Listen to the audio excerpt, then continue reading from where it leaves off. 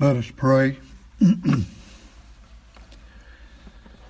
Our gracious and all-wise Heavenly Father, hallowed be thy name. We thank you for your holiness.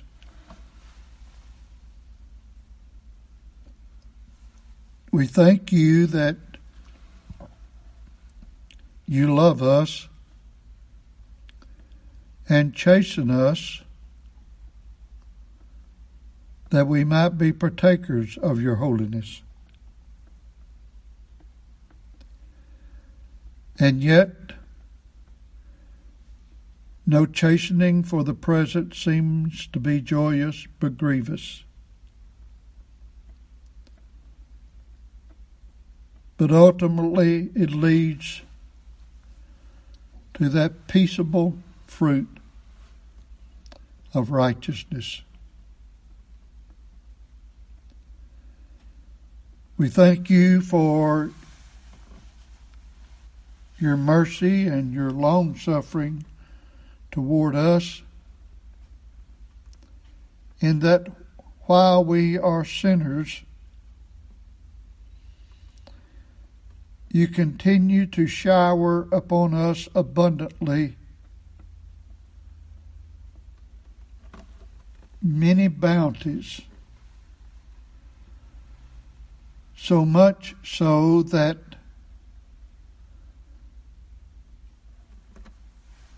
we take so many of them for granted.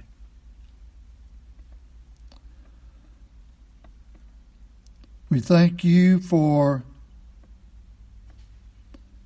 your providential dealings with us and keeping us safe from harm and giving us shelter, clothing, food,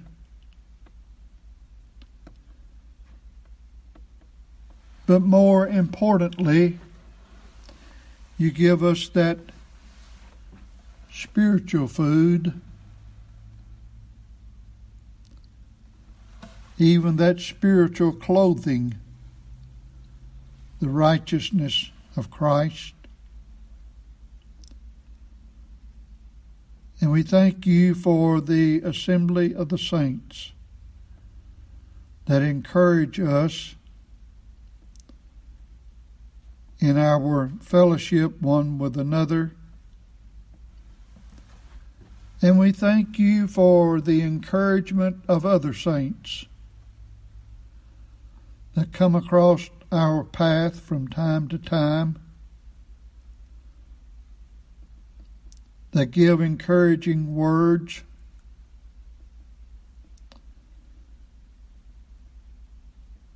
that aid and comfort our souls, lift up our spirits.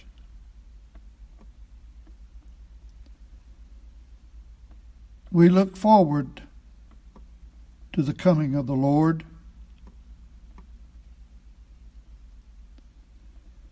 We know not what we shall be, but we know we shall be like him.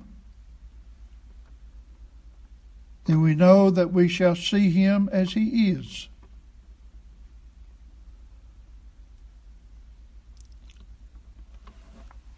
Our minds cannot begin to imagine the wonder, the splendor, the glory, the beauty, the holiness of our Lord and Savior.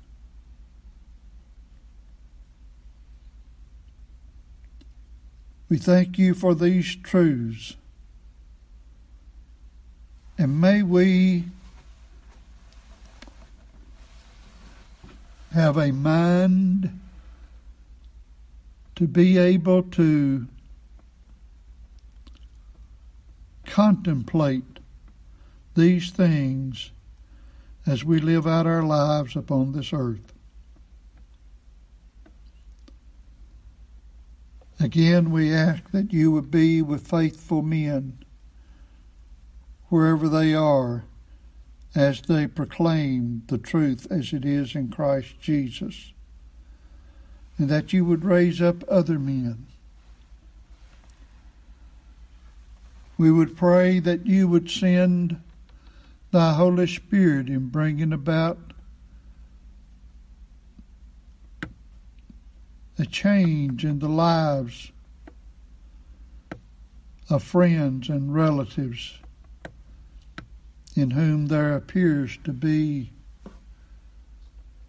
animosity to you and your truth. May we abide faithful until your coming. In Christ we pray. Amen. We come back to 1 John chapter 3. We left off looking at these verses, particularly 8,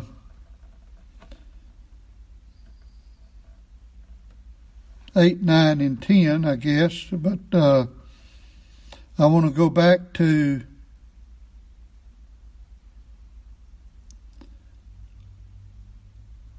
verse 4.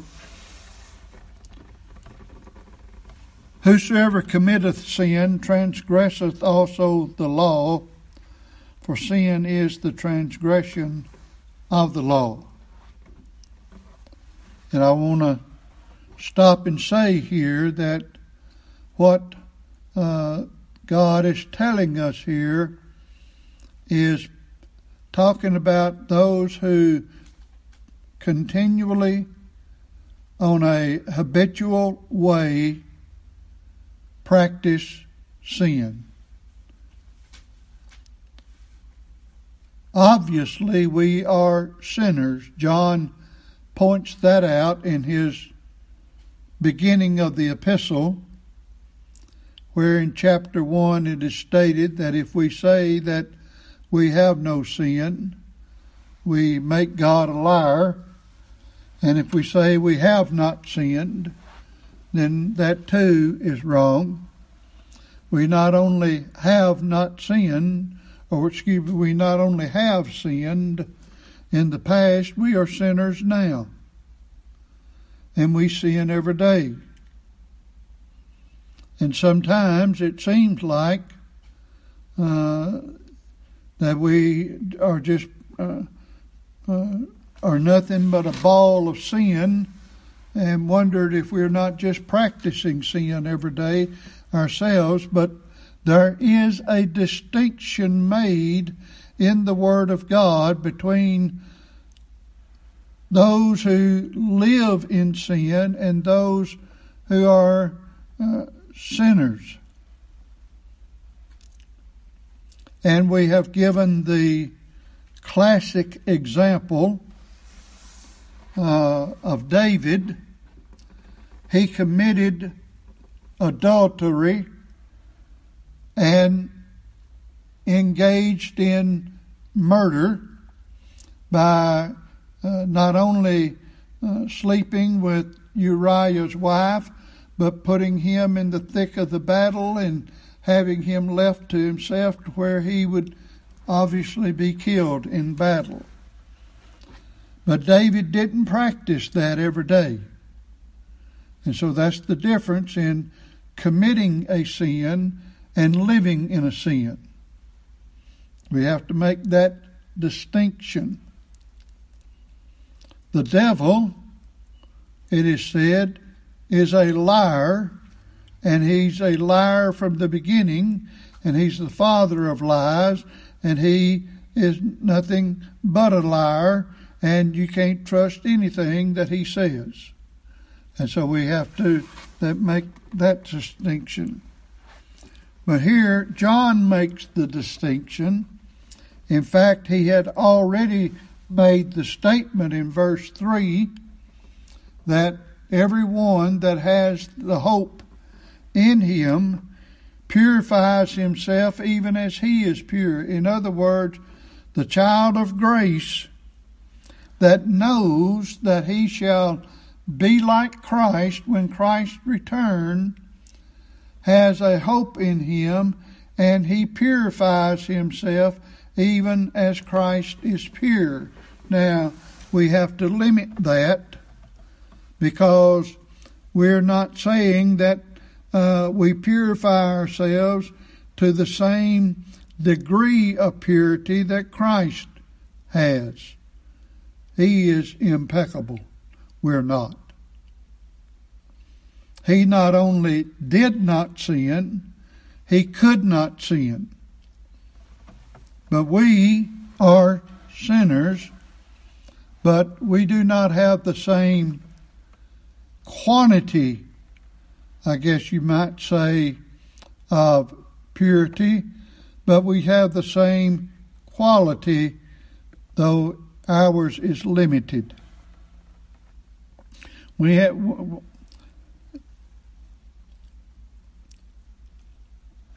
and then he goes on to say that Christ came into the world to take away sin, and in him is no sin.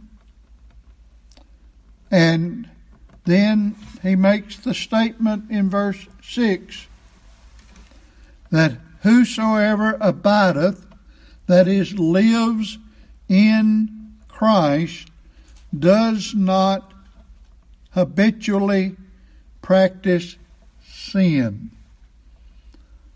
Again, I remind you of the ETH in our King James Bible on the end of a verb means what? Present tense. Present tense. In other words, he's saying, verse 6, whosoever is right now abiding in Christ is not right now sinning. He's not habitually practicing sin. You know, our Lord said, you cannot serve two masters. You will love the one or hate the other. You cannot abide in Christ and live in sin. You just can't do it. God has so constituted his children after their regeneration in such a way.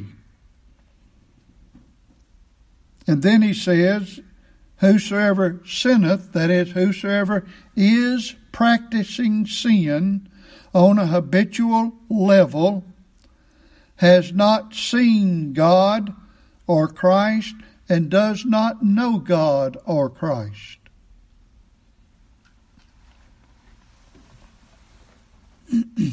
I think the hymn is primarily speaking of Christ, but it obviously would include God as well. And then he says, little children, don't be deceived. Don't be deceived. There are people that preach that a person can be a child of grace and live habitually in sin. There are people that teach that. There are people among us that teach such things. That a person might be born again and never even know it, and just live in the world just the way he was or the way he is, and still be with God in glory. One of the more popular authors, he's dead now. I don't care for him, but a lot of people like C.S. Lewis. But in one of his writings, in the Chronicles of Narnia, at the end of it, there was some guy in there that had been worshiping the devil all of his life, but ultimately God let him into heaven because he did it ignorantly. Well, that's just contrary to Scripture. Jesus said, my sheep hear my voice. He said, my sheep know me. They will not follow another. And so I don't care what a man says. When his theology is wrong, he's wrong. And that's what God tells us, and we'll get to that more particularly in the 4th chapter of 1 John, when it talks about try the spirits, to be whether they be of God or not. That's talking about false prophets. And if they're not teaching the truth of the Scriptures and teaching direct contrary to the Scriptures, they are a false prophet regardless of whatever else they say. Even in the Old Testament, in Deuteronomy 13, it says that if a man prophesies and the prophecy comes to pass, notice that. If he prophesies and his prophecy actually comes to pass, but he says, let us go after other gods, then he's a false prophet. It's not what a man does, it's what he says. And we have to realize that.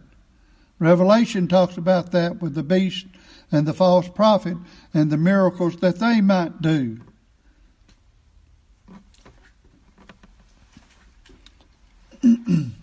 Well, what do we have? We have the Word of God.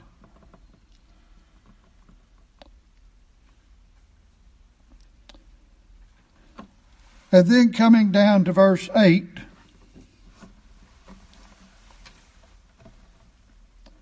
he that committeth, that is, habitually practices sin, is of the devil.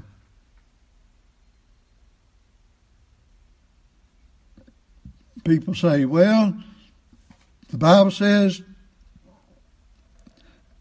Bible says, judge not, lest you be judged. But you know, they might know that part of the verse, that part of the Bible, but they don't even know what it means.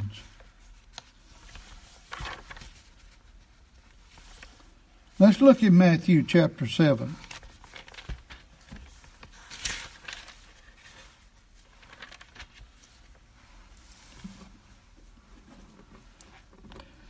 Judge not that ye be not judged.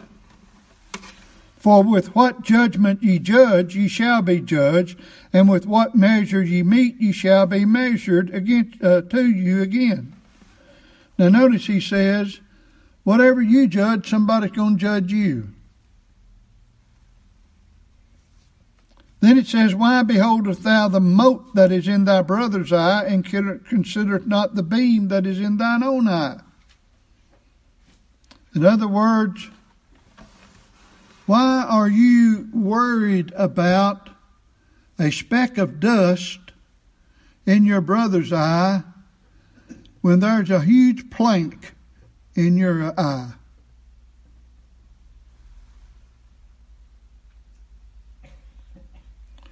Or how wilt thou say to thy brother, let me pull out the mote out of thine eye, and behold, a beam is in thine own eye? In other words, how can I get a speck of dust out of your eye when there's a log in mine? I not only can't see the speck of dust, I can't even see your eye.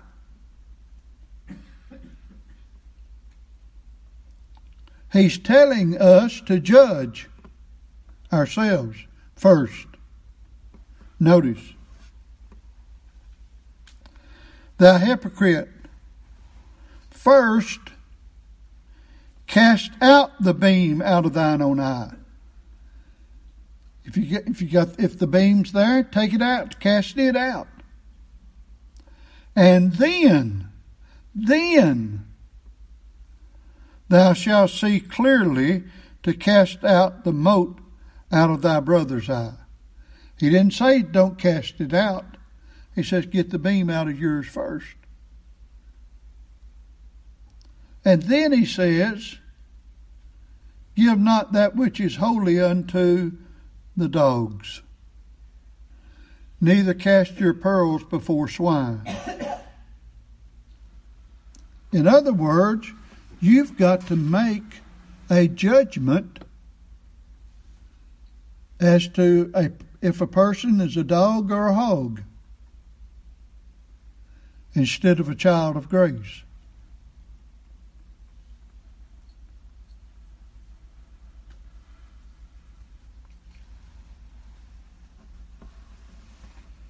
Later on in the same chapter, verse 15, beware of false prophets. You have to make a judgment as to whether a man of God is a true or a false prophet.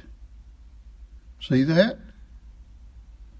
How can you beware of a false prophet if you don't know he's false? You got to make a judgment.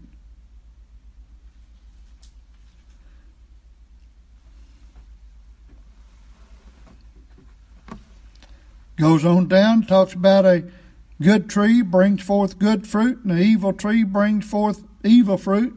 A good tree can't bring forth bad fruit, and a bad tree can't bring forth good fruit.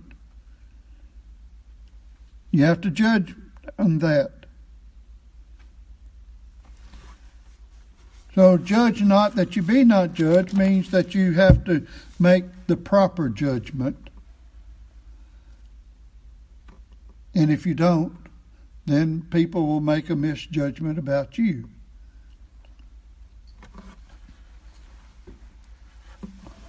But back in 1 John chapter 3 and verse 8, again he says, he that committeth, that is, he that habitually practices sin, is of the devil. Period. Well, semicolon.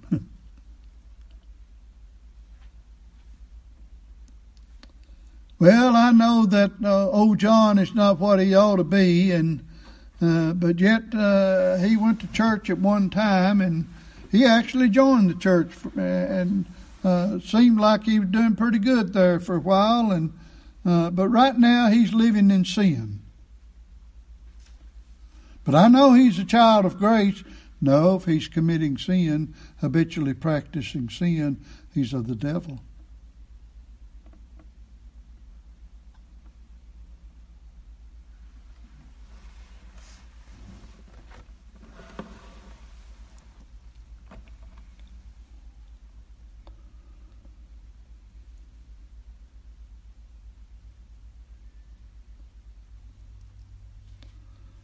For the devil sinneth from the beginning. For this purpose the Son of God was manifest, that he might destroy the works of the devil. Whosoever is born of God doth not commit sin.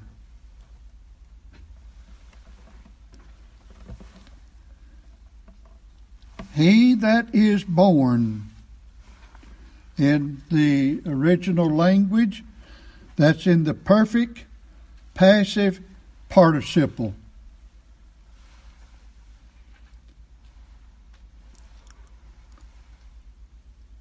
And whosoever, in other words, we might say it this way. Everyone who has been born of God has the present result that he is one that is born of God and does not habitually practice sin. Now that's the grammatical construction.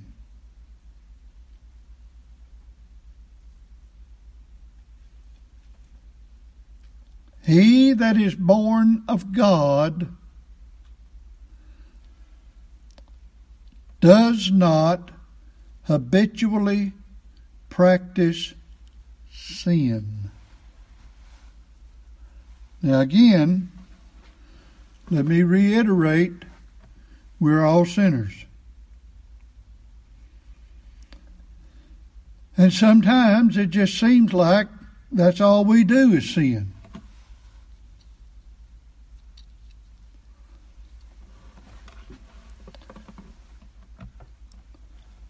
But there's one thing about, though it's not said here, but there are in other verses, I believe, but anyway, You remember how we were before God changed our hearts? There was no fear of God before our eyes. We sinned, but we never thought about offending God. I have illustrated it this way many times in my own life. I was concerned about my parents, and I was concerned about some of my neighbors. I didn't want them to find out. It's like the little boy in school. He's doing wrong. He knows it's wrong. But the only thing he doesn't want anyone to find out is the teacher. He doesn't care about anybody else. And prior to our regeneration, our hearts are hard toward God, and so we sin, and it really doesn't bother us. Whether we're practicing sin or whether we're just committing a sin. But after we're regenerated, we're bothered by it. We know we're sinners. We confess the sin. You know, our Lord said in Luke's account, if someone sins against you and 7 times 70 in a day, in one day, 7 times 70, you know what that is, 490 times, just doing the math. In one day, they come back and say, forgive me, you're to forgive them.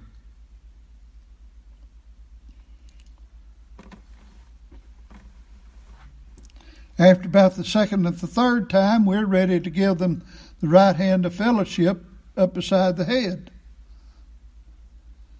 But that's not what we're to do. We know that we're to practice forgiveness. In other words, if our Lord said that we're to forgive somebody else that often, just imagine how often we sin each day.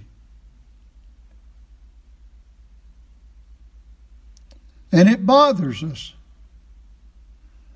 Sometimes it doesn't bother us enough. We have to admit that.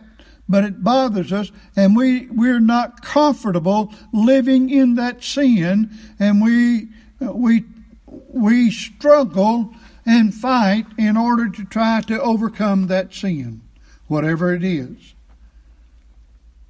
Flying off the handle, speaking out of turn, gossiping, covetousness. You know, you put the sin in there. Wasting time, reading and looking at things you shouldn't. I mean, the list can go on exponentially.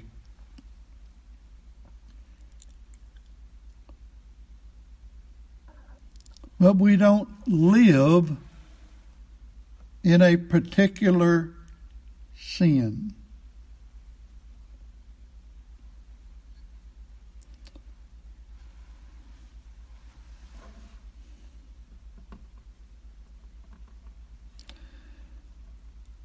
Why? Because we're born of God. We're born of God.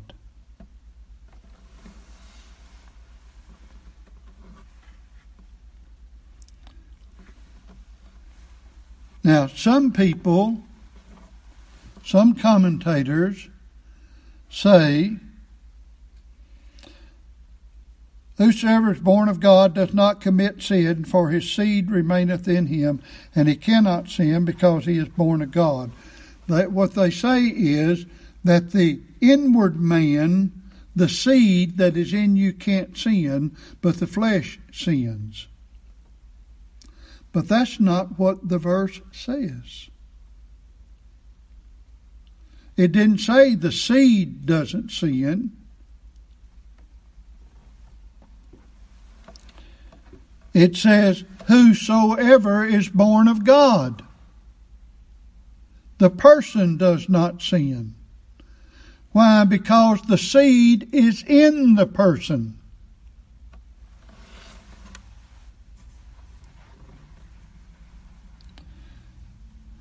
We shall see later on in chapter 4. Well, I'll just turn there and read it.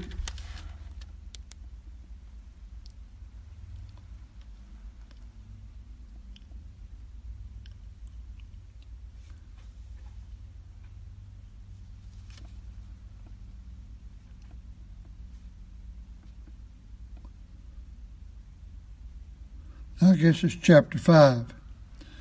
For whatsoever is born of God overcometh the world, and this is the victory that overcometh the world, even our faith. Who is he that overcometh the world, but he that believeth that Jesus is the Son of God? In other words, those that are born of God, they overcome the world.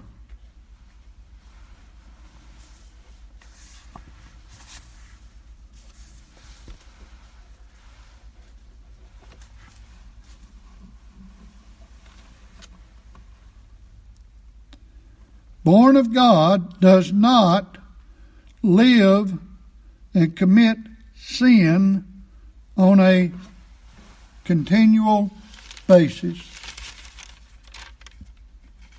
Notice 2 Peter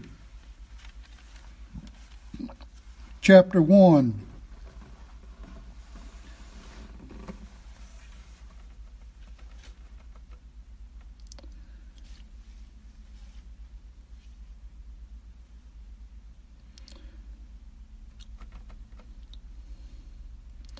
Well, I'll start at verse 1. Simon Peter, a servant and an apostle of Jesus Christ, to them that have obtained like precious faith. That obtained like precious faith is that faith is given to them as a divine allotment. Through the righteousness of God and our Savior Jesus Christ. Grace and peace be multiplied unto you through the knowledge of God and of Jesus our Lord, according as his divine power hath given unto us all things that pertain unto life and godliness, through the knowledge of him that hath called us to glory and virtue, whereby are given unto us exceeding and great and precious promises, that by these ye might be partakers of the divine nature, having escaped the corruption that is in the world through lust. In other words, we are partakers of the divine nature. We have divine life. We have been born again.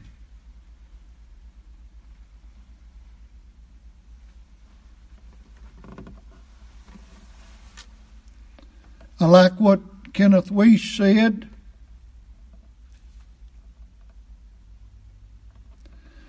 His seed refers to the principle of divine life in the believer. It is this principle of divine life that makes it impossible for a Christian to live habitually in sin, for the divine nature causes the child of God to hate sin and love righteousness, and gives him both the desire and the power to do God's will. As Paul said in Philippians 2:13, we said, God is the one who is constantly putting forth energy in you, giving you both the desire and the power to do his good pleasure. The regenerate spirit in the child of grace is powerful. Greater is he that is in you than he that is in the world. Greater is he that is in you than he that is in the world. And we have to continually know that. God tells us, that's in 1 John 4:4. Ye are of God, little children, and have overcome them, because greater is he that is in you than he that is in the world. Look at Romans 8.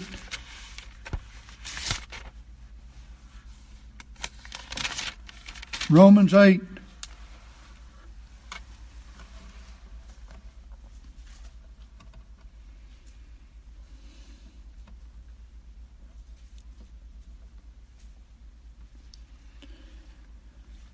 Start at verse 3. For what the law could not do, in that it was weak through the flesh, God sending his own Son in the likeness of sinful flesh, and for sin, condemned sin in the flesh,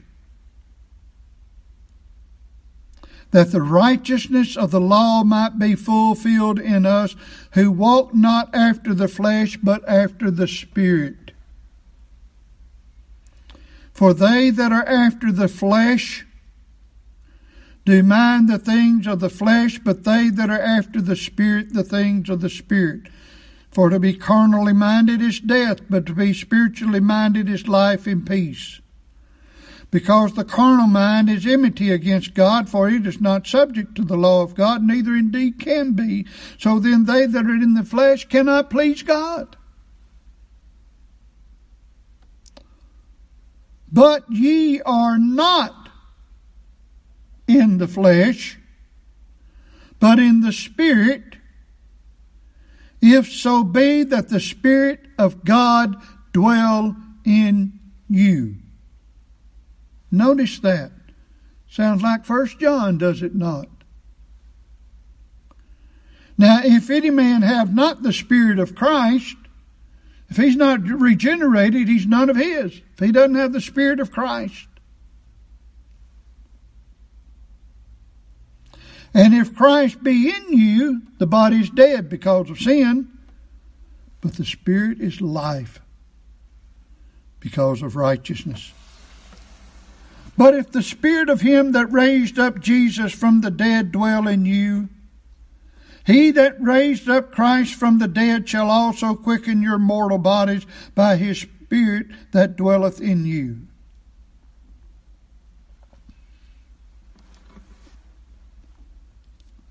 Pause for a moment. Do you feel like that? Do you feel like that you've got a power in you that's going to raise you from the dead? You don't feel that, do you? But you believe it. We walk by faith, not by sight. Say, boy, I wish I could feel that power. You will someday. That same power that is in you, that same Holy Spirit that is in you, is going to bring you out of the grave.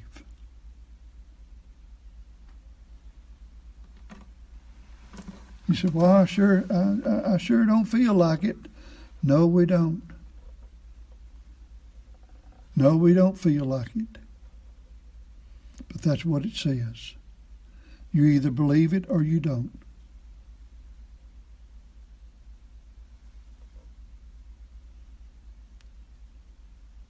You said, well, I can't comprehend that. No, you can't.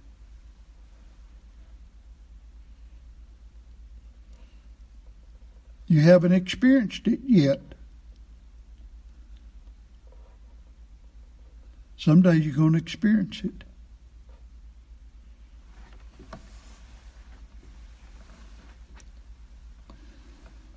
Someday you're going to look back on your grave and say, "Oh, grave, where is your victory?"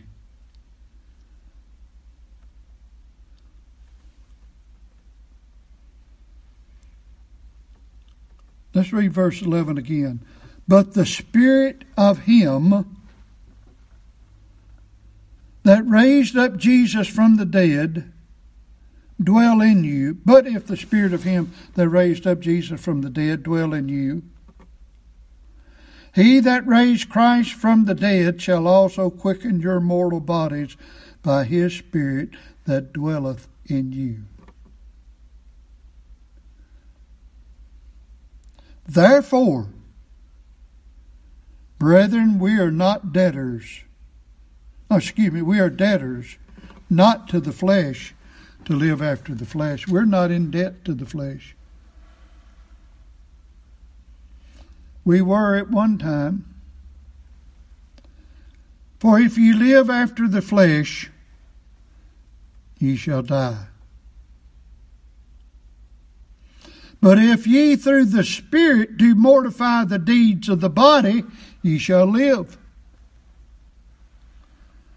For as many as are led by the Spirit of God, they are the sons of God.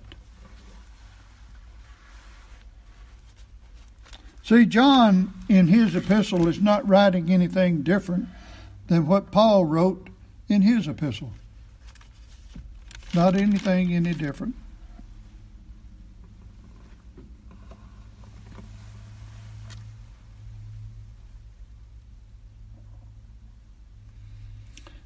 I'm going to read another quote from Wuest, where he is quoting a man by the name of Smith. The reason of the impossibility of a child of God continuing in sin. The germ of the divine life has been implanted in our souls, and it grows, a gradual process and subject to occasional retardations, yet sure attaining at length to full fruition. The believer's lapse into sin are like the mischances of the weather which hinder the seed's growth. The growth of a living seed may be checked temporarily. If there be no growth, there is no life. In other words, we struggle. Sometimes it seems like we take 3 steps forward and 2 backwards.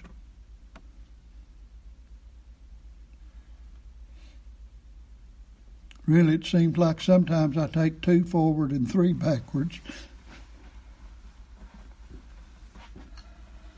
But you know, beloved, the reason you're still serving God is because of God's Holy Spirit that is in you. And is continuing to keep you by His grace and power.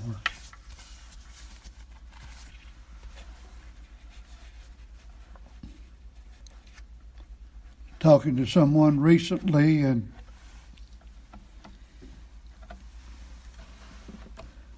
he knew that I was a minister, and he kept talking and talking and talking and talking and talking. And from time to time he'd say, well, I know I'm not a good Christian, but I believe I'm saved, and I know I don't do everything like I ought to, but I believe, he kept making excuses for his sins.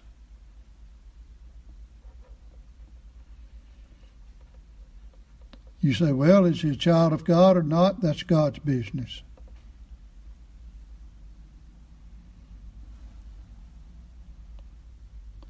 But a child of grace, according to Scripture, doesn't go around making excuse for his sins. He seeks to repent of his sins. He confesses his sins, but he doesn't brag about his sins. And the more that man talked, the more I kept thinking about 1 John. Wishing I had the opportunity to preach to him a little bit. But he was not interested so much as hearing what I had to say as making excuses for his sins. Now, I'm thankful to have had the conversation with him,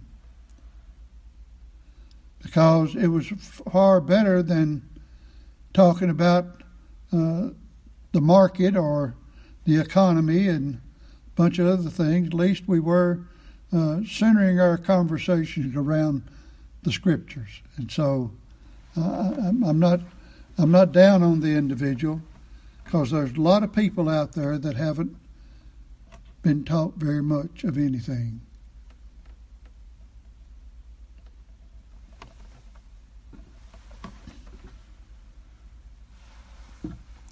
But again, verse 9, whosoever is born of God doth not commit sin, for his seed remains in him, the whosoever. And he, the whosoever, cannot sin, because he, the whosoever, is born of God. So I want to make that plain. That it's not the seed that cannot sin, though the Holy Spirit does not sin. But that's not what's being said. It's the person that cannot sin because of the Holy Spirit that's in him. I believe the seed is the Holy Spirit, the new birth, the regenerated new man. You say, well, how do you know the difference between the old man and the new man? Sometimes that's hard to say.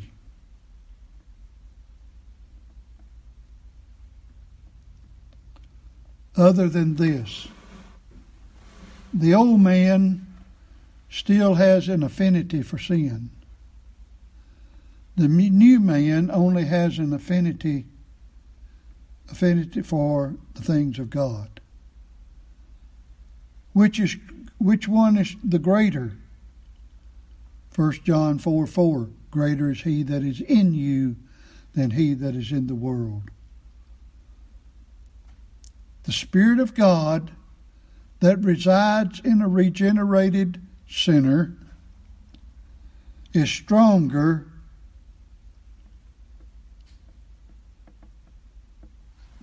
than the old man.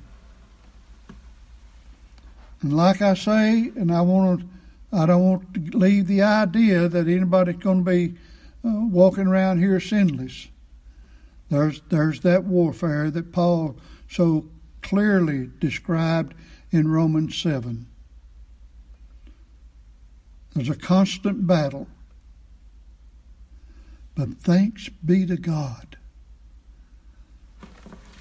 we shall have the victory through Christ Jesus, not in ourselves, but it is because of the Spirit of God that is greater than anything else that the world has to offer or that we do.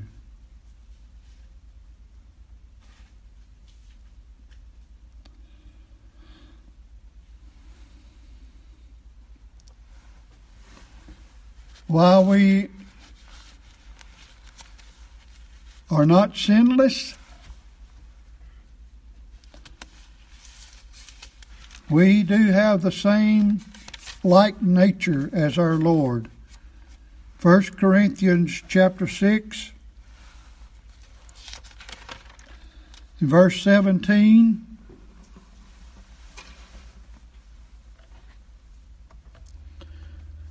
But he that is joined unto the Lord is one spirit. In other words, we have the same type of spirit that the Lord has. If the same Spirit that raised up Christ from the dead, which we read in Romans 8 earlier, the same Spirit that raised Christ from the dead dwell in you. We have the same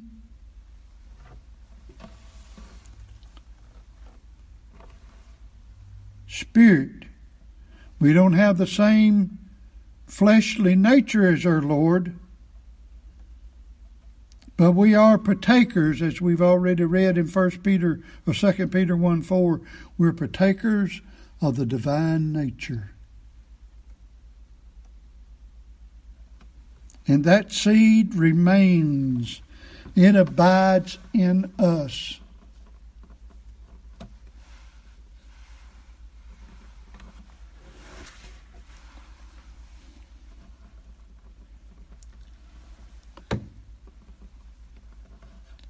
And then we have, I would kind of use this as a summary in verse 10 of 1 John 3. In this,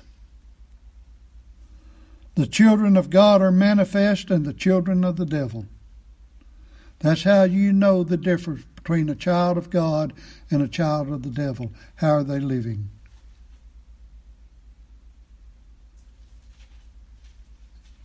You say, well, somebody might be looking like a child of the devil, but God actually has elected them and they'll be changed later.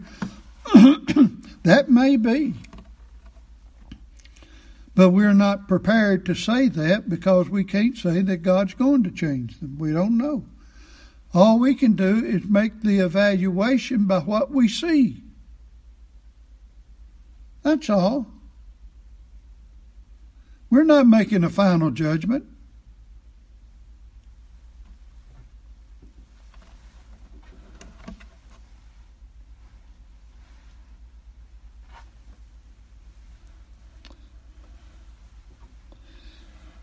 If I tell a lie, do I blame God for that or the devil? The devil. Or myself. And I'm following the devil by doing that.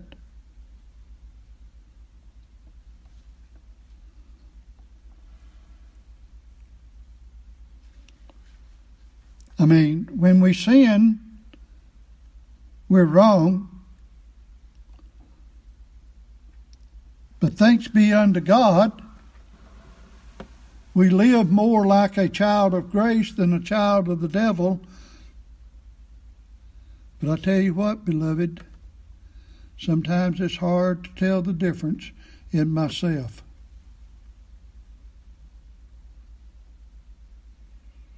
I'm glad you don't see my inner self.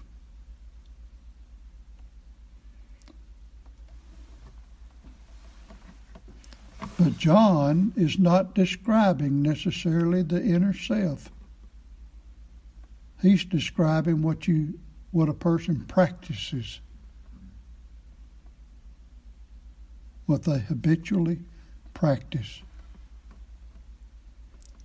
In this the children of God are manifest and the children of the devil. Whosoever doeth not righteousness, he that is not practicing righteousness is not of God. Period.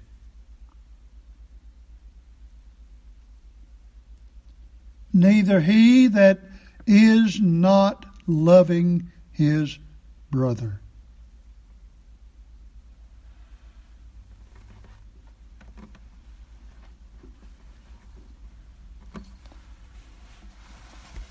Pretty powerful, isn't it?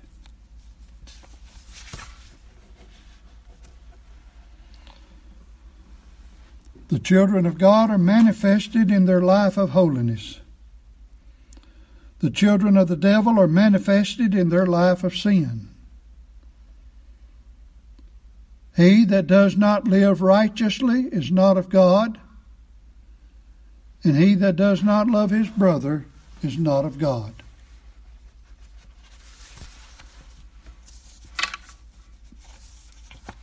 We'll close here Next part, we're going to take up and get more concretely what biblical love is. I know some of this morning is a repeat of last Lord's Day, but I thought it needed to be put in its setting to make it as clear as I know how.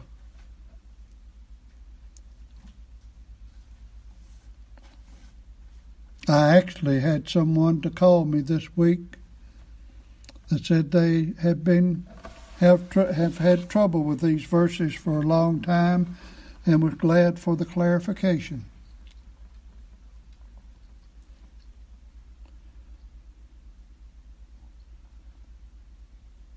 Yes, we're sinners.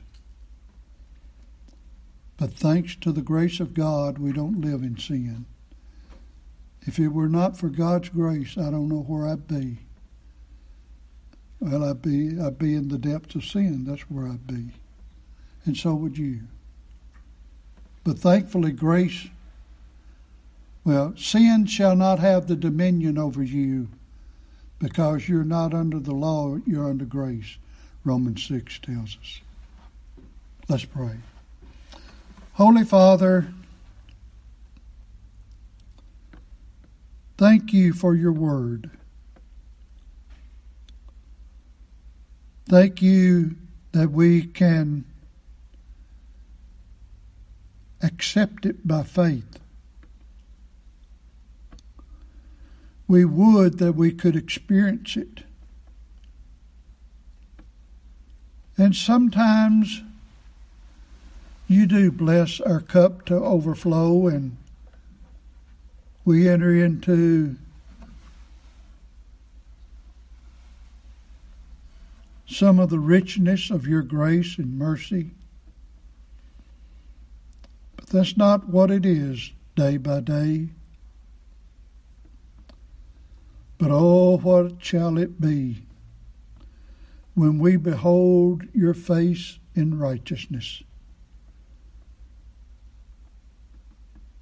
We look forward to that. In Jesus' name, amen.